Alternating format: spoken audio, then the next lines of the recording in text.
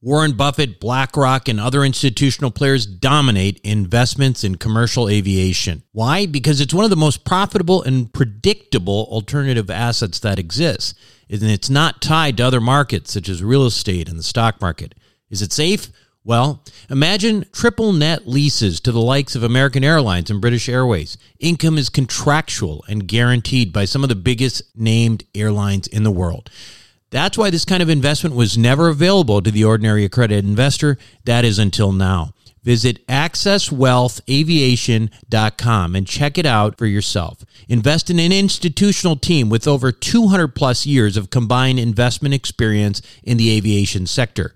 Conservative investing with double-digit returns and tax advantages. That's accesswealthaviation.com. accesswealthaviation.com.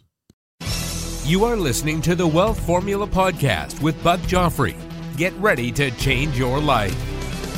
Welcome, everybody. This is Buck Joffrey with the Wealth Formula Podcast, coming to you from Montecito, California. And before I begin today, I want to just start by reminding you that there is a website that comes with this podcast. It's called wealthformula.com. And if you've not had a chance to go there, I highly encourage you to do so, because really that is, that's where there's a bunch of resources that we don't necessarily hit in the podcast itself. And it also gives you a chance to participate at multiple levels. In other words, there are various things that you can sign up for. There are webinars there that you can sign up for that are on asset protection, or maybe there's some tax stuff. There's books to download, et cetera, et cetera. It's also where you would sign up for the Accredited Investor Club, where, as you may know by now, that's where the magic happens. If you are an accredited investor, then that's where, all of this theoretical stuff that we talk about on this show really comes to life.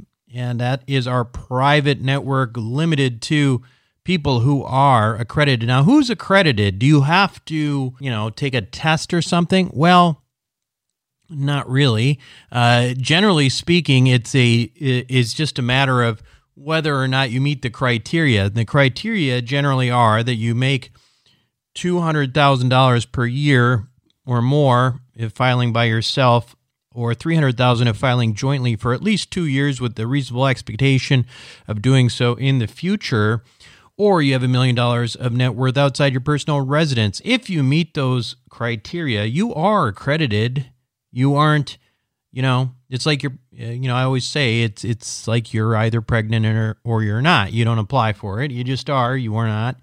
And in this case, if you meet those criteria, you are. Now, there are some additional ways you can become accredited, and you may want to look those up. But I think if you get some various financial designations now, this is just in the last year, you get your series, whatever, whatnot, and then that counts as being accredited too. And if that's the case, then you can join as well. Obviously, I've not taken a lot of time to find out what that is, and that's in part because, listen, what we do does require fairly significant investments, and so you generally do need to be accredited. You do need to have those financial qualifications as well, as a general rule, I would say. Now, the other thing you can do, though, is if you are interested in, taking your education to the next level, and I'm not talking about just a flow of investments per se. I'm talking about, just working on your financial IQ, your acumen for high level financial strategy, etc. We do have a course called Your Roadmap to Real Wealth, and that includes membership into what we call Wealth Formula Network. Wealth Formula Network is really a phenomenal little private group that we have. There's probably about 90 people signed up for it, and it's not a very big group, but it's a very powerful group of individuals who are super into talking shop about personal finance. And if that is something that you'd like to do and talk to others, we do these bi-weekly Zoom conference calls. We do, we have a Facebook group, etc. Join the crew. I always say the best person for this is the person who likes to geek out on personal finance and strategies and all this investment stuff. But, your friends and family, maybe your spouse is not interested in this stuff, so you end up not being able to talk to anybody. Well, if that's you, this is your perfect group. You can check that out at wealthformularoadmap.com. Now, as far as today goes, let's begin with that. And it is our first episode of the fourth quarter Ask Buck series. This started out as just sort of a random show once in a while, but we accumulate so many questions that I don't know how many Ask Buck shows we're going to have here for Q4, but it's probably going to take most of the rest of the year. And by the way, if you're curious, this is this is the kind of question answer stuff that we do in that Wealth Formula Network I just mentioned, except that it's not just me talking. There's a bunch other, there's a bunch of smart people who can add their take as well. So we'll get to a lot of these questions today, but I think it's going to be multiple weeks of it. And we'll start with the first set of these questions of Ask Buck when we come back from the following messages. Worried about saving too little too late for retirement? The Wealth Accelerator may be exactly what you need. With the help of some of the oldest and most reliable insurance companies in the country, Wealth Accelerator allows you to take most of the upside of any good year in the stock market and use bank loans to magnify those returns significantly. And what if the stock market has a bad year? No need to fear. Wealth Accelerator is engineered so you don't participate in the losses of the market, no matter how bad of a year it is. Sounds too good to be true, right? But it's not. It's simply the same financial engineering that the ultra-wealthy have been doing for years. Now it's your turn. Check it out for yourself by going to wealthformulabanking.com. Again, that's wealthformulabanking.com. Self-storage is a necessary evil. It's where you keep your stuff and forget about it. No wonder this stuff is so profitable and recession-resistant. The Wealth Formula community, well, we've benefited from that. We've made lots of money in this space with Reliant Real Estate, one of the largest self-storage companies in the country. With an average investor internal rate of return of almost 34%, with hold times just over 3.5 years, these guys know what the meaning of velocity of money is. If you're an accredited investor, make sure to check out what they're up to right now at ReliantFund4.com. Again, that's ReliantFund4.com. Welcome back to the show, everyone. And again, this is the first episode of Ask Buck for the fourth quarter. And I don't know how many there's going to be. There'll probably be 3 at least, maybe 4. Who knows? We'll have to see. But this week, what I really wanted to do is to try to address questions for the most part that had, some level of time pressure on them. And as you can imagine, a lot of these questions are in about, end of the year tax planning and tax mitigation and that kind of thing. Now, and that being said, I should tell you right now, even though I talk a lot about this kind of stuff, I am not a CPA. So anything that I say, I don't want you to construe as tax or legal advice. I just, I'm telling you my own experience, and I happen to have a really good CPA in Tom Wheelwright, but anything I say, you should go through your own tax professional to make sure that those kinds of things are kosher for you as well. So with that, I'm going to start. There's a series of written questions. There's some that are MPEGs, and so we'll play those as well. I'm going to start with a question from Sean Adams, who Sean says, hey, been reading a lot of Buck's tax-saving ideas and love the approach for passive investing depreciation. I know these strategies are particularly most effective for business owners. Any advice or resources for high-paid W-2 employees? I've owned businesses in the past and deliberately returned to an individual contributor sales role because it suits me better. Keep up the tremendous content. Really enjoying it, Sean. Okay. Thank you, Sean. I appreciate that. And, well, let me just start out by saying that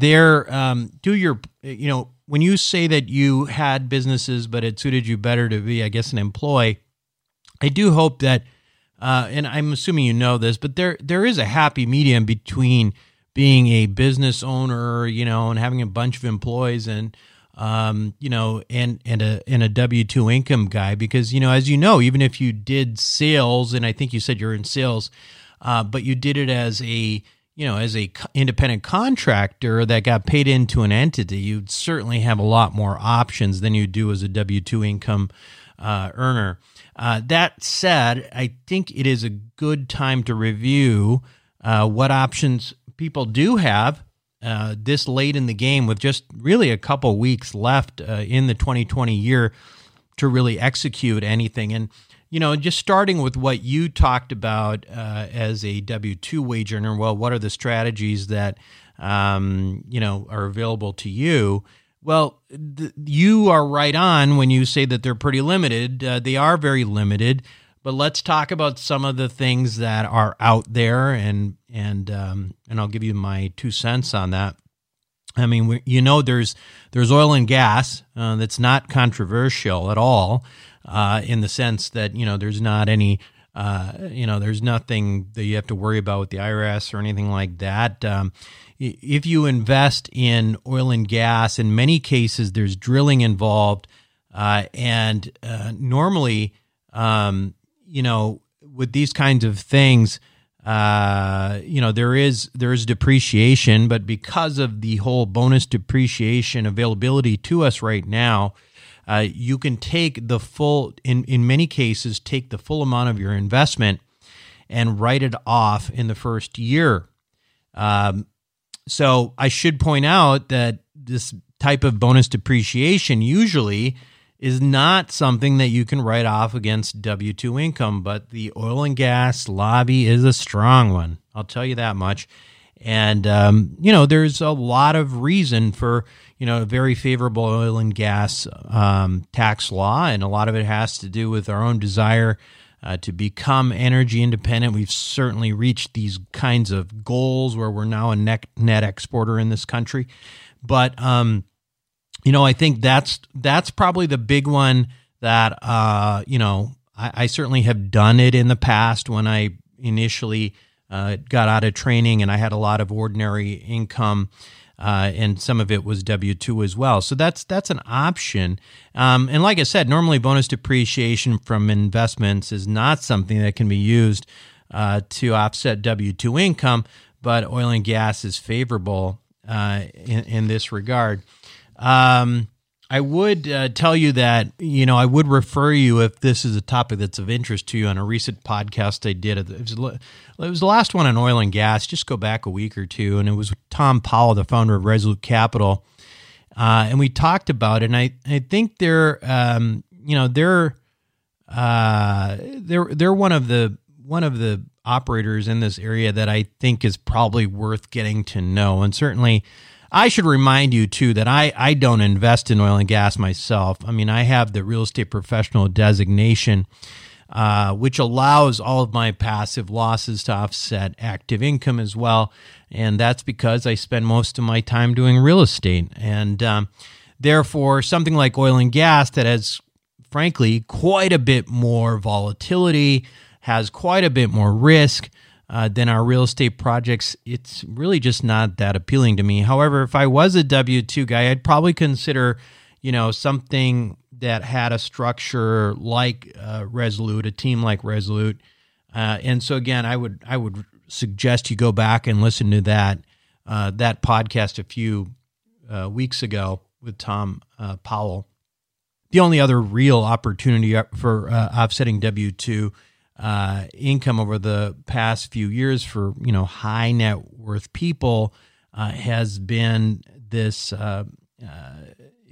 conservation easements. And I almost I always kind of feel a little uncomfortable talking about conservation easements on the show because they are pretty controversial. The IRS hates them. So what are they?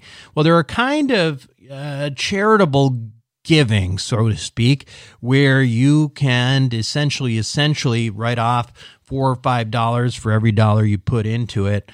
So as you can imagine, you can get a pretty substantial type of write-off against all kinds of income, including W-2 income with this kind of thing. And in a lot of states, like California, even recognizes them so they can impact your state taxes. Now, again, the IRS hates them. We have, I'm not saying that you shouldn't do them, but I am definitely not going to tell you to do them either. I'm not going to give you any advice on this. In the past, I've been a little bit more neutral. I have participated, but there is enough IRS attacks and legislative flux this year where I would personally not feel comfortable with conservation easements per se. Now, if I really needed something like this, which I don't, because again, I have structured myself in a way where I am incentivized to invest in real estate, which is really awesome, frankly. If I really wanted to do something like this and need it, I would consider something similar to a conservation easement that we've talked about within Investor Club. If, again, it's another reason to join our accredited Investor Club. It's called a fee simple gift.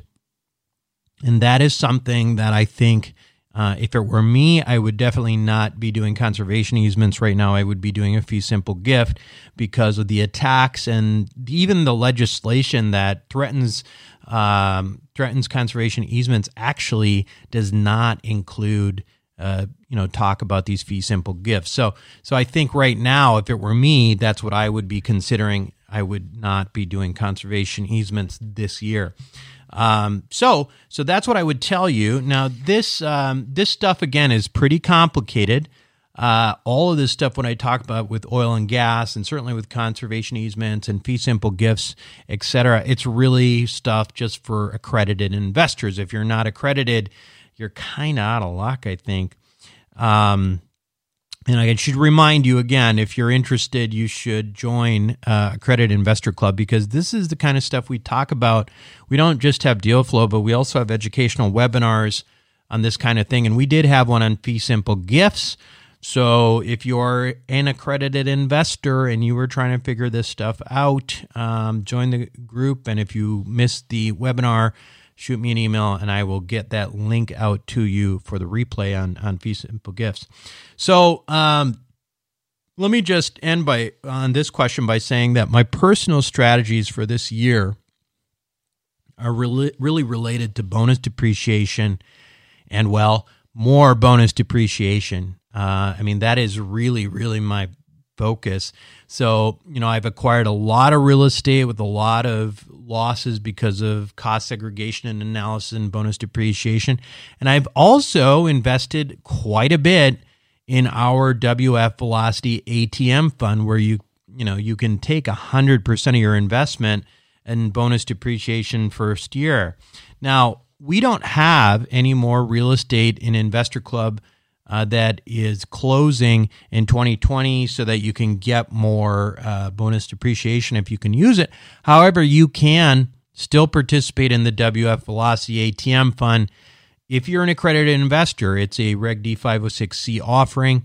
And if you get your funds in by December 20th, you can still take 100% bonus depreciation on your investment. So go to WFVelocity.com if you're interested in that. But this, again, this strategy, again, is predicated on you having passive income. And I just want to reiterate something that I think will be an ongoing theme that if I can get people to really kind of digest, I think I'll be doing you a great service. That is, and in my opinion, I'm hoping where most of you focus your time is in the development or in the creation, I should say, of passive income. The cleanest, least controversial ways to mitigate your tax bill for the year is ultimately through strategies using passive income and taking passive losses against it. Even if bonus depreciation, if and when it goes away, and it will, you still have, accelerated losses through cost segregation analysis, et cetera, that you can, really run on what we call this golden hamster wheel. So, passive income, just as a reminder, can be from ancillary income like surgical centers and infusion centers too. It doesn't have to be just from real estate.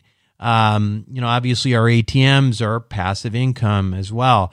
But, I think that I think it's really important. I think if you go back and listen to our most recent interview with Tom Wheelwright, where we really focused in on the concepts of creating passive income, that is where I truly believe that you should be spending your time if you can't be, a real estate professional, because you really need to build this thing that we call passive income. And many of you actually have it, and it has just not been recognized that. And in that case, sometimes you may need a new CPA.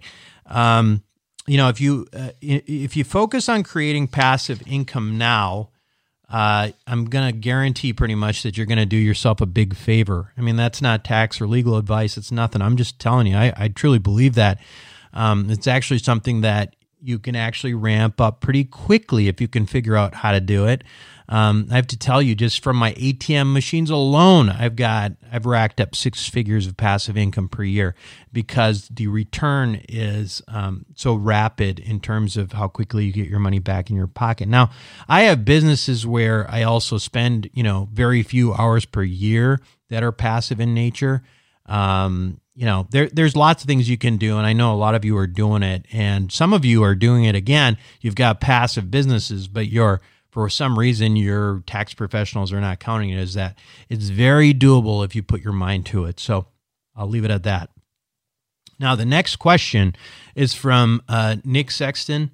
Nick asks, when developing an entity producing an ancillary stream of income, so obviously this is a related question to our last topic, such as an ambulatory surgical center, X-ray, center or whatever, is there anything specific that needs to be legally declared or structured in the operating agreement or anywhere else in order to confirm the distributions will be considered passive for the stakeholders? The motivation, of course, would be to take advantage of the suspended passive real estate losses.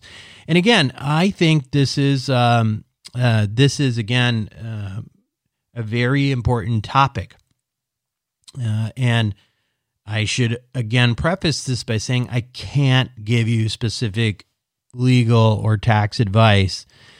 I can just tell you that the key is really what it comes down to is there material participation in the activity? So in my own case, I have a cosmetic surgery business in Chicago. And I don't practice in it. I live in California, after all.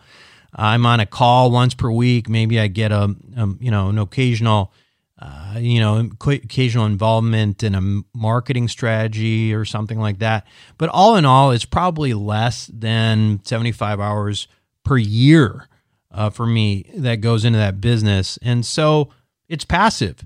Now, you can check, and you should check with your CPA on what constitute material activity, but that's the key word, right? It's really, for the most part, these things are all about whether or not you spend material time, material activity in these, how much time you spend in these businesses. I mean, think about what the real estate professional designation is, making it an active business.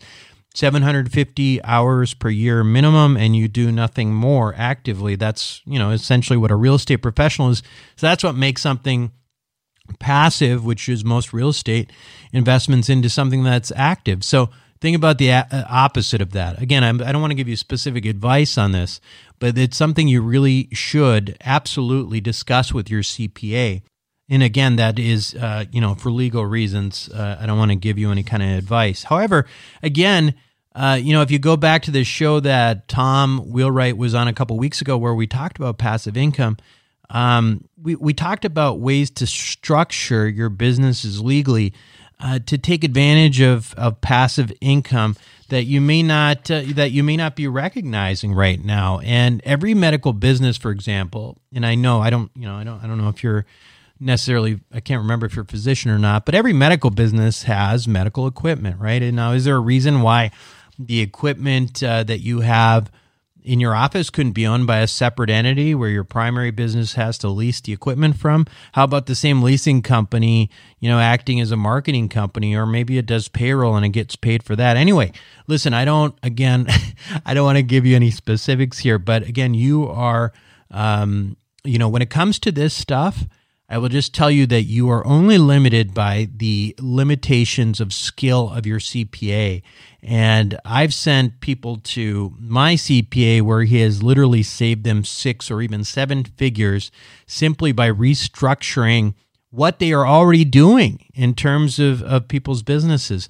And of course, Tom Wheelwright is not probably for everybody, but, I would suggest contacting Wealthability and the Wealthability Network. Let them know if you do, by the way, if you go to wealthability.com, that you're, with us, so that, you get a little extra TLC, because obviously I'm pretty close with Tom. So anyway, but going back to the basic question that you had about what is passive, I would just say, get the definition of an active business or, from your CPA, which should be the opposite of a passive one.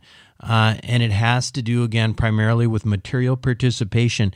And fundamentally, you got to ask your CPA, okay, what is it going to take for you to feel comfortable saying that this is a passive business? Because at the end of the day, it's your CPA who is filing your taxes and who's going to potentially represent you in some kind of an audit, right? So it doesn't even matter what I say in that regard. Okay, so hopefully that's helpful. The next question is from Jim McCracken, and Jim says, "Hey Buck, oil and gas drilling investments are popular this time of the year for investors with active income. What are your thoughts on its 3 to 5 year risk profile with WTI currently around $40? For example, do you see a $100,000 investment as a good bet with upside, or a significant risk given oil demand might never come back to previous levels? These funds typically have a 4 to 6 year hold horizon, ? This is aside from the risk of hitting a dry spot and not finding oil. Thanks." All right, Jim. Well, again, not giving you financial advice here because, I'm legally not allowed to do that. However, let me just say this. I have never, to your question about, is there a good upside, good bet with upside? I have never, Jim, seen oil and gas investments as a good bet. I just haven't until I found Resolute Capital, again, Tom Powell's group. I wasn't even interested in interviewing anyone on the topic anymore because I really was concerned that people were just going to lose money, as, I had early on. I mean, I invested in oil and gas probably a decade ago. And I got the tax write-off, but no, I never saw any money from that again. So, listen, here's why. First of all, there's volatility. I mean, you addressed that. We don't know what oil prices are going to be, especially right now. And so that creates an inherent risk. But right now, I will say that I think it's probably less of a concern, that particular issue of volatility. If you consider, a 3 to 4 year horizon, for example, and I know that's what I think Resolute really does, Tom Powell's group. So if you listen to that podcast, again, the oil and gas one I did with Tom a couple episodes, Tom Powell, about oil and gas a few episodes back, he talks about this. Now, Tom's a pretty smart guy. He's a really smart guy. So that's one of the reasons I, like talking to him on this topic, even though I'm not an oil and gas guy myself. But, there does appear to be a demand issue that's creeping into the picture, which, and also a shortage in supply just from what happened in the last, several months, where it seems like prices will likely go up from where they currently are in the next 3 to 4 years, or, certainly not go down. But again, it's all sort of speculation. So at that point, I think if you say that prices will, at least probably stay where they are or go higher, I think the bigger problem that I see with most oil and gas investments is that they operate on, this kind of heads we win, tails you lose philosophy, where, most of the oil and gas operators out there make sure they are heavily compensated up front and then go drilling, right? It's like wildcatting. And if they don't find oil, then well, at least they still got paid. And if they do find oil, then they'll split the profits with you on top of that, so they win and win again.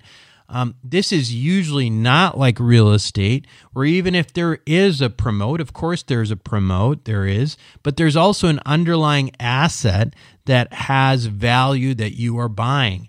It's not drilling for oil. Now, again, I should point out that one of the reasons that I have featured, Resolute on the show is because they are different.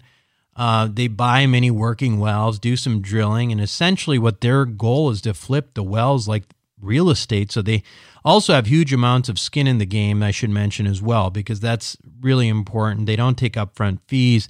I know Tom's got Tom Powell's personally got millions of dollars in these in what they're doing. So anyway, if I'm investing in oil and gas, which I'm not, that's probably that Resolute model is probably the type of model that I'd be looking for. I would just say that the vast majority of these oil and gas guys, especially those in the podcast ecosystem, are very concerning to me, and I would consider them radioactive at best. So Resolute is probably the only one that I'm not suspicious of. And again, it's, listen to Tom Powell on that podcast and, make your own judgment on that. Let's see. Let's move on to the next question. This one is going to be an audio question. Yeah. Hi, Buck. This is Dave from Sonoma, California. Thanks so much for all the great content you continue to provide for us. I know you spent a lot of time in the past talking about the real estate professional designation and passive income gains versus passive activity losses. And I especially liked the recent conversation with Tom Wheelwright regarding asking the question, how can I convert at least some of my active income to passive income? It seems that either me or my wife getting the REP, real estate professional status, is sort of the holy grail here, because my understanding is it would allow us to offset active income from either of us with passive losses. So this year I've been an active participant in some of Investor Club's offerings, and I'm expecting pretty significant K1 losses for 2020.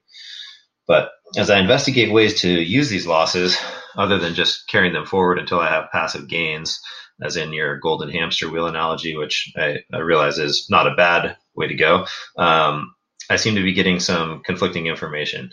I've spoken with a few different CPAs, and I keep being told that generally speaking, if I'm a limited partner in a syndication, that these losses will not receive ordinary income treatment, even if I do qualify as a real estate professional.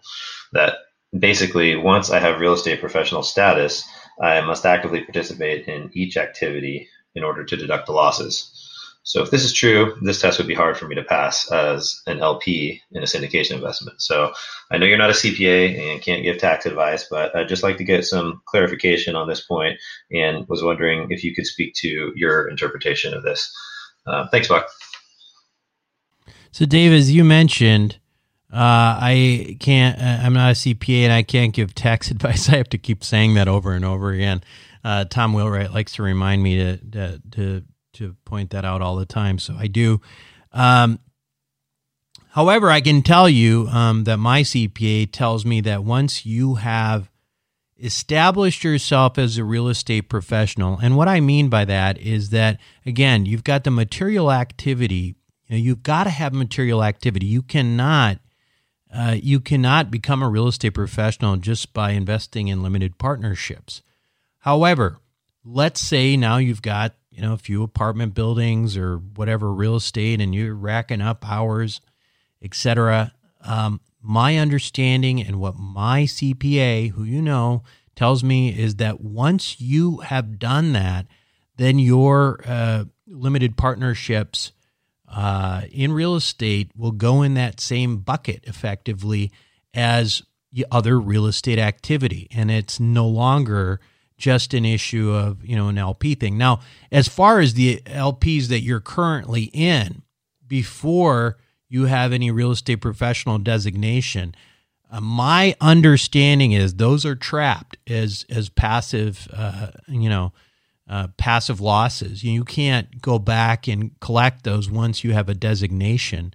But what I'm telling you is that, again, my CPA, who disagrees with your CPA. However, again, LPs cannot make you a real estate professional. The REP designation has to be established by material participation, in which real estate LPs are not. But your question really becomes really relevant once you have established yourself as a real estate professional. I can tell you that there are many people in our investor community where they have established themselves as real estate professionals.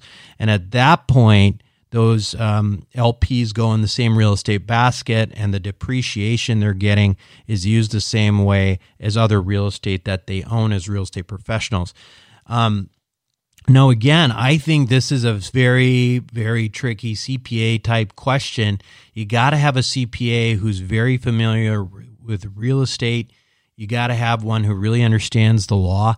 I mean, I think that in my case, Tom Wheelwright is a very conservative CPA, but conservative in the sense that he won't do anything he thinks is not legal. But you need to make sure that your CPA feels comfortable with this. And frankly, this is a situation where you may need to talk to a few different CPAs because, well, if you have somebody who's telling you can't do something, whereas you've got a bunch of people around you who are doing it, and their CPAs say that you can do it, then you might need a new CPA. So hopefully that answers your question. I know it's not really an answer, but it is a way of telling you that I don't think that, that you should settle for the answer, you can't do that. I think those are some of the more time-sensitive questions. I think so I'm going to move on to some other stuff that maybe not quite as time-sensitive with end-of-the-year stuff. Hello, this is Craig Lessler-Buck. I wanted to thank you for the podcast that you had, in which you had a hotel broker on your podcast, and he had made some recommendations of specific hotel stocks. It was probably 2 or 3 months ago that you had him on the podcast. I have a 457 plan, and I did use the CARES Act to take out $200,000, $100,000 withdrawal plus a $100,000 loan, but the rest of the money that was in there in my 457 plan has to stay with the plan because I'm still a state employee, and it's self-directed, but only in the stock market. So I was able to take your recommendation and put it into those 3 hotel stocks, and those hotel stocks are up. Apple, and I forgot the other one, the third one, but they're up tremendously. So I just want to thank you for that. Well, Craig, I'm glad to hear that worked out for you. Again, that was if you go back, I can't remember what number it was basically it was an interview called "Should You Invest in Hotels?" It's something I think is something that is worthwhile in the future. And what's interesting about that is that, I had this guy on the show who's a broker here in California. And he's a really good guy. He has helped one of my friends who's a hotelier, who's very successful with developing his portfolio. And the funny thing about it was I had him on there, and a lot of times people, try to sell their services, and, they basically are looking for clients. And when I asked this guy, Steve, if he, if what he recommended right now, he basically said, well, right now it's tough to get any lending on these things because of COVID, et cetera. But I'm looking at these stocks, which were basically REITs that just got crushed with COVID. And he said, if it were me, that's how I would invest in these things right now. And that was really nice of him, right? I mean, that And I think that's one of the powerful things about the guests and people in our community that we have in this show is a lot of time we just have people who are just really good at what they do, and they give you real information. And, he was honest. He could have just told you, hey, come call me and we'll figure something out. But he was like, well, probably the smartest thing is just to buy these REITs. And he gave names of 3 REITs, and it sounds like it did really well for Craig. So I'm glad that worked out for you, Craig. Worth the price of admission on the podcast, I guess. All right, next question. Hello, Buck. My name is Jinhee Park, and I'm a physician. I've been listening to your podcast for about a year. Thank you so much for the great information. It's been about 5 years since I got out of my residency training, and I still have about $160,000 of student loan debt at about 5.875% interest rate. Supposed to be paid off in 20 years, and I think about 17 more years left to go. After listening to your podcast and reading Rich Dad Poor Dad, I got into real estate, and this past year, I sold some of my rental properties, and I got into about 6 commercial syndication deals and some multifamily and then self-storage investments. And I have the option, after selling a single family home, I have the option either to get into 3 more syndication deals by the end of this year, or to completely pay off all my student loans. And I'm debating which one is a better option right now, because the syndication deals that I'm looking at, they say, well, the annual return will be about 20%, 17 to 20% annualized return for the next 5 years, which sounds great. So if that turns out to be, real, then it'll be worthwhile going for the syndication deals instead of paying off my student loans. But at the same time, I also it's a risk getting into any kind of investment, because there's a chance that I might just lose money because I'm giving my money away to people who are going to be controlling the asset.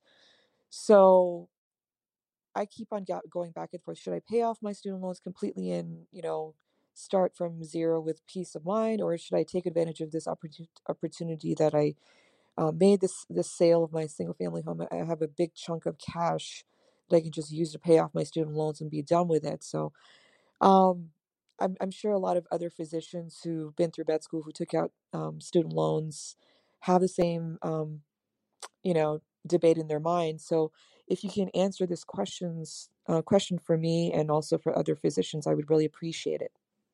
Thank you. Well, again, Ginny, I would just say that,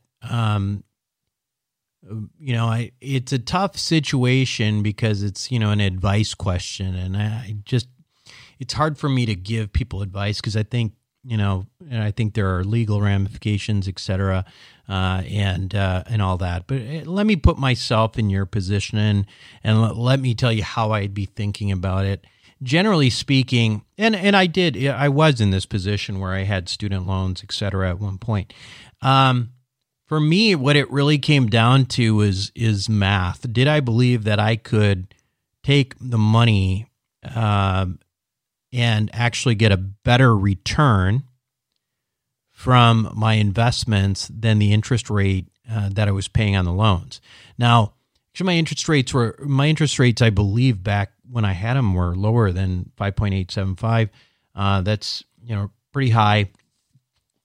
But I think that's really what I would be contemplating in my mind is, can I invest and beat the interest rate confidently? So what would I do? Well, what did I do? Well, I did invest in real estate. I did get far better returns, and eventually just kind of, slugged out those student loans because they seemed fairly insignificant. They became a nuisance more than anything else.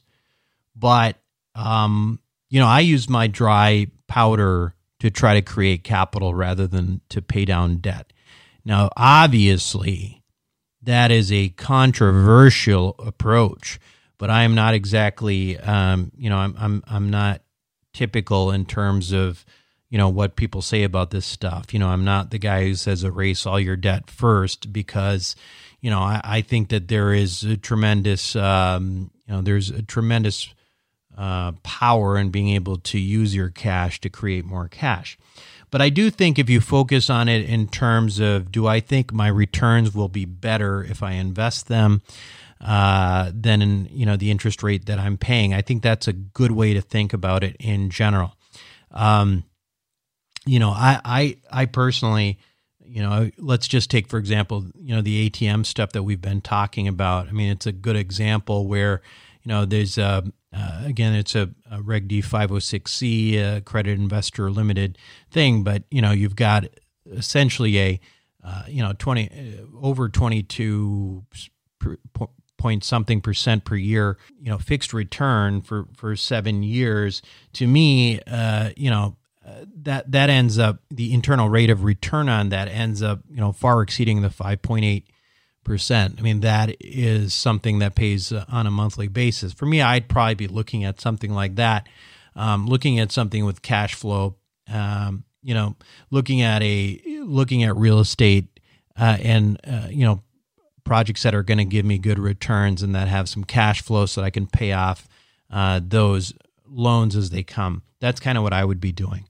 But again, I don't want to give you advice per se, but think about it this way. Think about it as anything else. Like, can you do better than 5.87% with your investments? And if the answer is that you can do 10%, well, then, you're paying your 5.87 and you're taking another 4% home. So that's how I look at it. But, everybody looks at this stuff differently, I think. Okay, I think we have time for one more question on this week's Ask Buck. Hi, Buck. This is Peter from New York. I want to thank you for all the great content and the great investment opportunities you brought to us. My question is a bit of a follow-up from some things you previously discussed around being a real estate professional.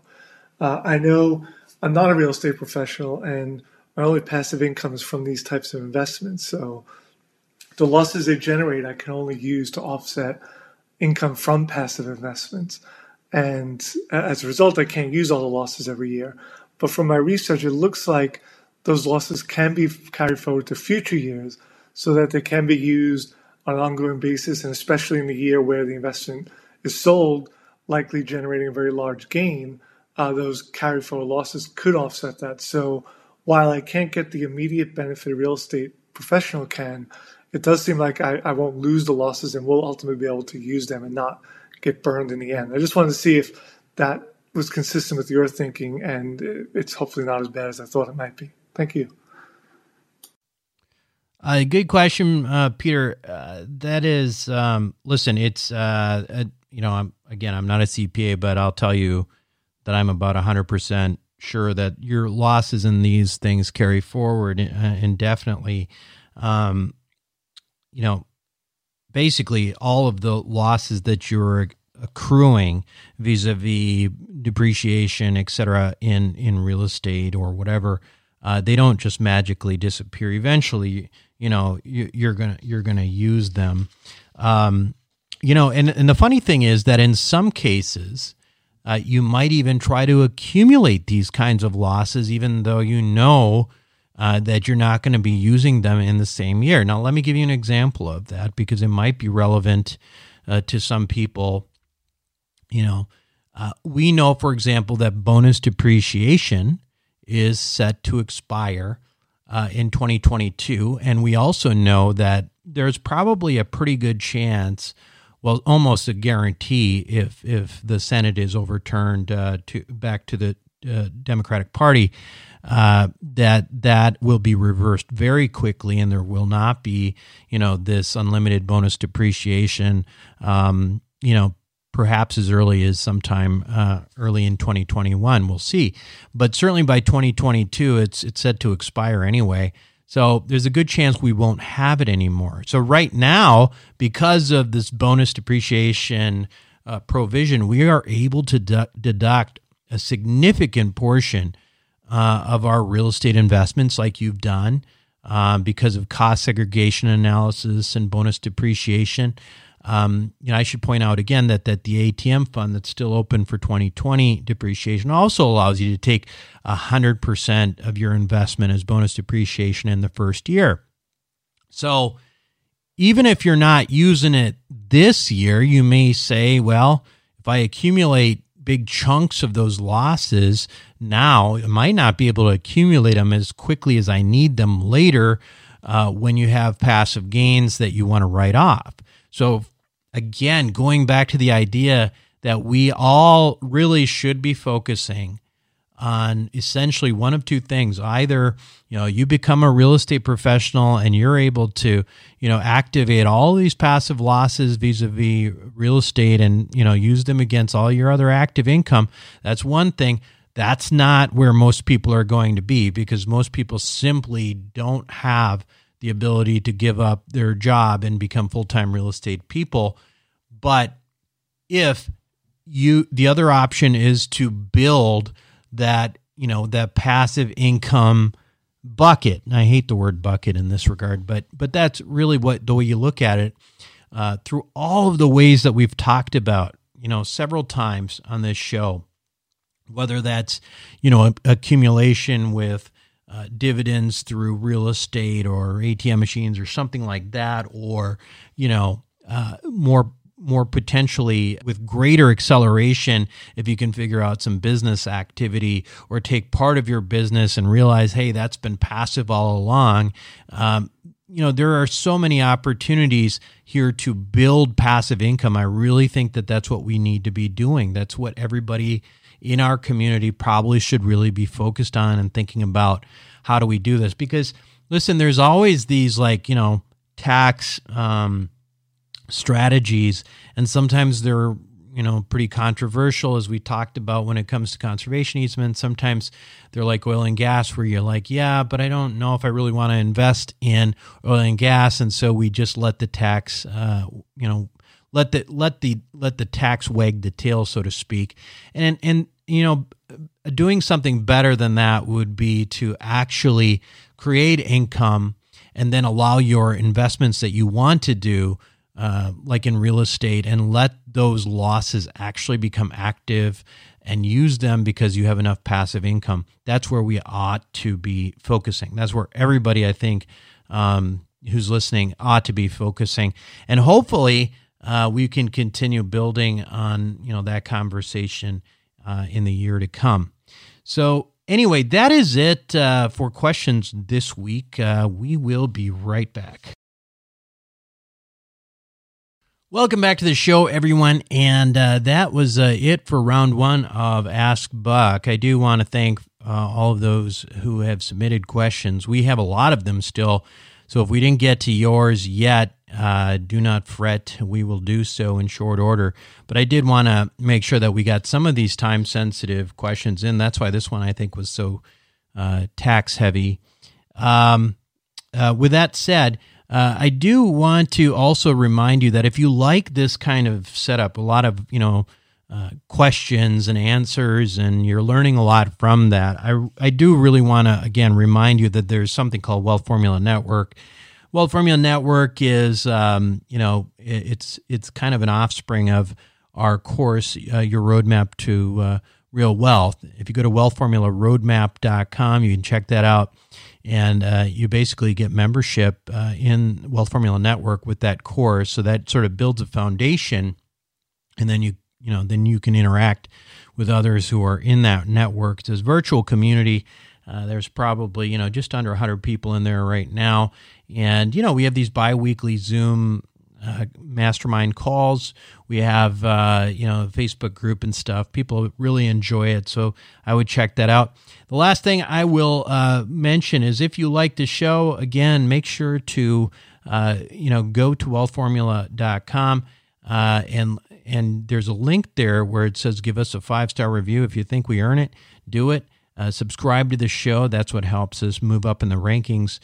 That's it for me this week on Wealth Formula Podcast. This is Buck Joffrey signing off. Thank you for listening to the Wealth Formula Podcast. Visit us on the web at wealthformula.com. The information contained in this podcast are opinions, not fact. As always, consult your own financial team before making any investment. See you next time.